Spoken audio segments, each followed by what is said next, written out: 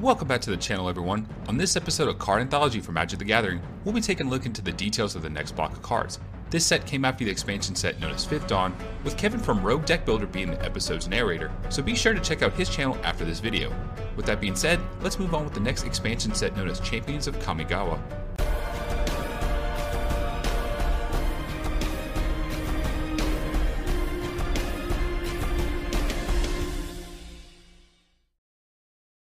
Champions of Kamigawa was released on October 1st of the year 2004 and was the 33rd Magic the Gathering expansion.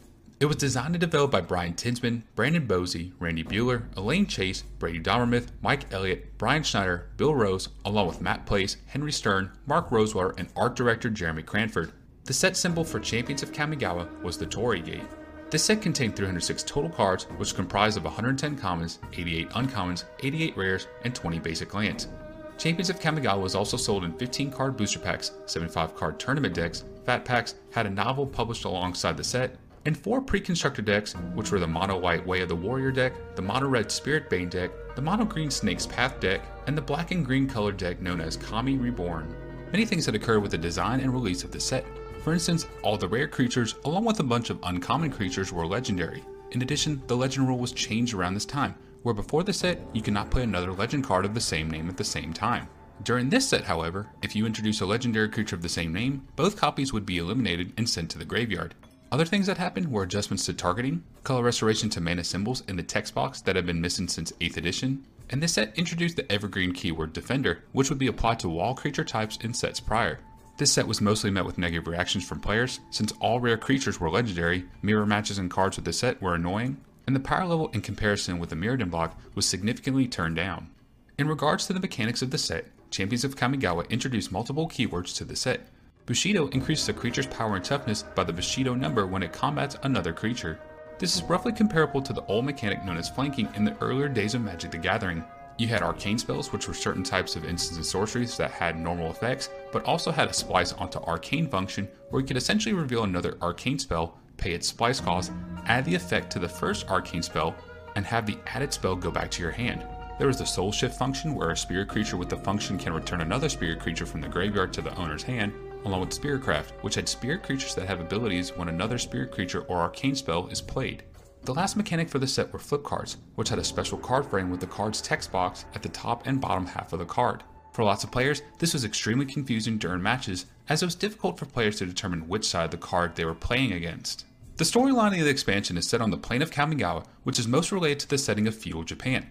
Michiko Kanda, the daughter of the warlord Kanda, abandons her father's fortress to consult the holy monks and the Orochi in her effort to discover the cause of the Kami's raids. She would then go on to meet the thief and black mana user Toshiro Umezawa, ancestor of Tetsuo Umezawa, and make an unlikely alliance with the man in an effort to try to avert the complete destruction of Kamigawa itself.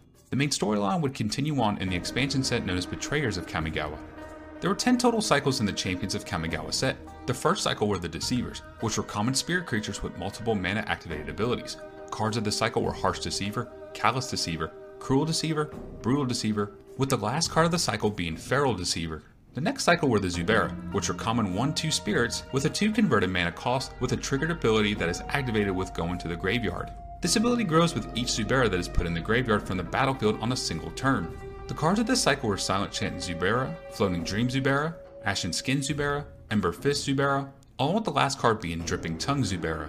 There were the Flash Enchant creature cycles, which were aura enchantments that could be played on either player's turn on a creature. The cycle of cards were Indomitable Will, Mystic Restraints, Ragged Veins, Uncontrollable Anger, and the last card of the cycle being Serpent Skin. You had the uncommon flip creatures, which were creatures with the ability to flip and potentially become a legendary master. The cards of this cycle included Bushi Tenderfoot, Student of Elements, Nezumi Grave Robber, Initiate of Blood, with the last card being Orochi Egg Watcher, along with rare flip creatures, which were a cycle of cards similar to uncommon flip creatures that consisted of Kitsune Mystic, Jushi Apprentice, Nezumi Shortfang, Aki Lava Runner, and Budoka Gardener. There were the slow lands, which were uncommon lands that could tap for 1 generic mana, or be tapped for 1 of 2 allied colors, with the same effect of not becoming untapped during the controller's next turn. These were also functional reprints to the Tempest lands, and this cycle included Cloudcrest Lake, Watervale Cavern, Lanternlit Graveyard, Pinecrest Ridge, and Tranquil Garden. The other land cycle were the legendary lands, which were lands that could be tapped for a particular mana, or give an ability to a legendary creature. This cycle of cards included Iganjo Castle, Minamo School at Water's Edge, Shizo Death's Storehouse, Shinka the Blood-Soaked Keep, and Okina Temple of the Grandfathers.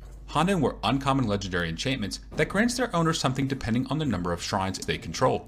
These include the cards of Honden of Cleansing Fire, Honden of Infinite Rage, Honden of Life's Web, Honden of Night's Reach, and Honden of Seeing Winds. The Myojin were legendary spirits that enter the battlefield with a divinity counter if it was cast and is indestructible as long as it has the counter on it.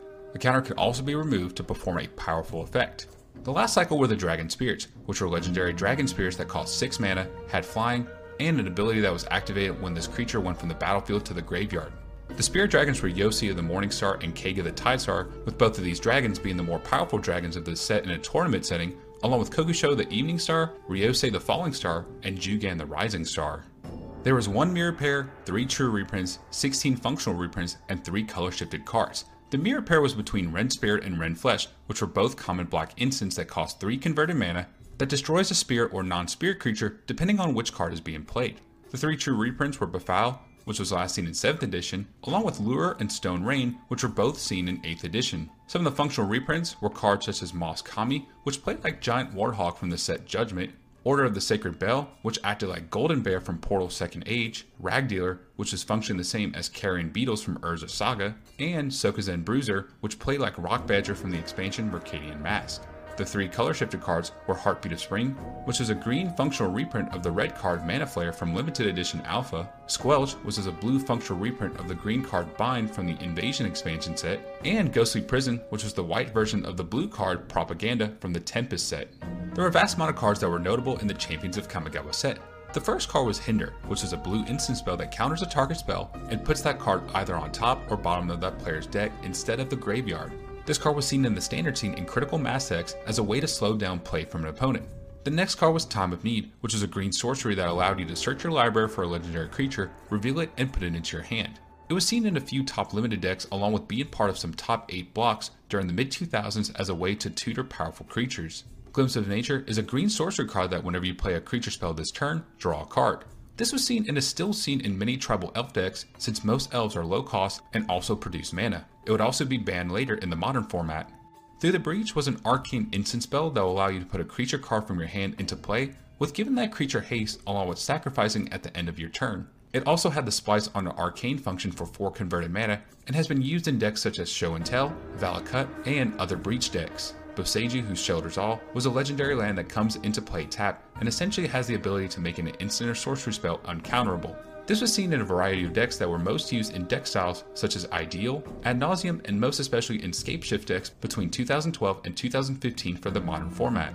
Sakura Tribe Elder was a green shaman creature that allows you to sacrifice this creature to search for a basic land and put it onto the battlefield tapped.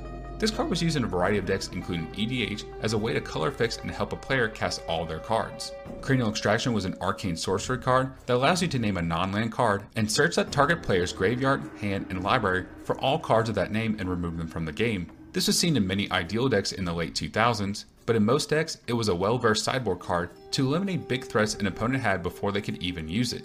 Kodama's Reach was a green arcane sorcery card that lets you search for 2 basic lands and put 1 tapped onto the battlefield and the other land to your hand. This was used essentially to filter basic lands onto the battlefield and play large or more cards sooner. This card is also used widely in a large amount of EDH decks due to the mana ramping capabilities of green decks. Gifts Ungiven was a blue instant spell that lets you search for up to 4 cards with different names and reveal them with the target opponent choosing 2 cards. Those 2 cards would be placed into your graveyard and the other 2 cards would go to your hand. This was essentially a large tutor spell to gain you 2 cards and was seen in a wide variety of blue decks including many Tron decks in 2008. Kodama of the North Tree was a green legendary creature that was 6/4, had trample, and cannot be the target of spells or abilities.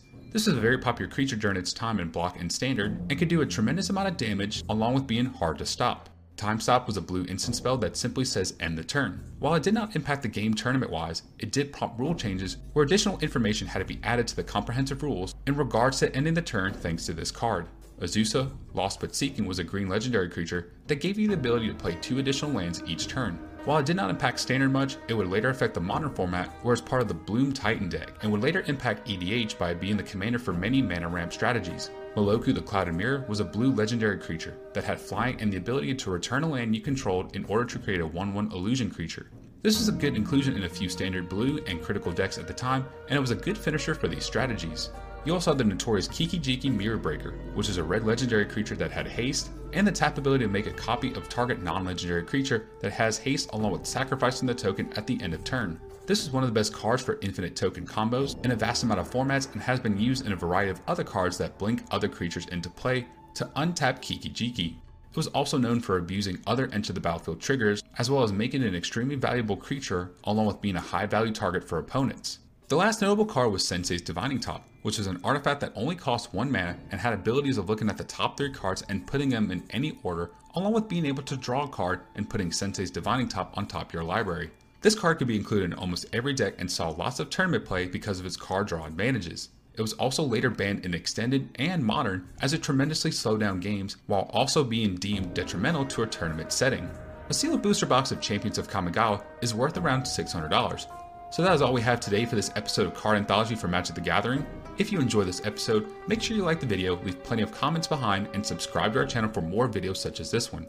If you enjoy our content and would like to help out the channel, consider clicking on the link in the description below and go to our donation page where you can donate however much you want to the channel and help us grow. Our donation page is through PayPal for single donations, and we also have a Patreon page which you could also donate to us monthly. Be sure to also visit 5 Color Combo and check out their website, where if you buy products from them, you can use the code TheCardBazaar to get 5% off your total purchases. Their link is in the description below. Also, make sure to check out our previously released videos such as our 1-hour MTG lore timeline, and also watch the Card Anthology episode over Fifth Dawn, narrated by Rogue Deck Builder. Our next episode will be over Betrayers of Kamigawa, so be on the lookout for that episode in the future. That is all I have today, everyone. Coach over here signing out, and I will see you all next time.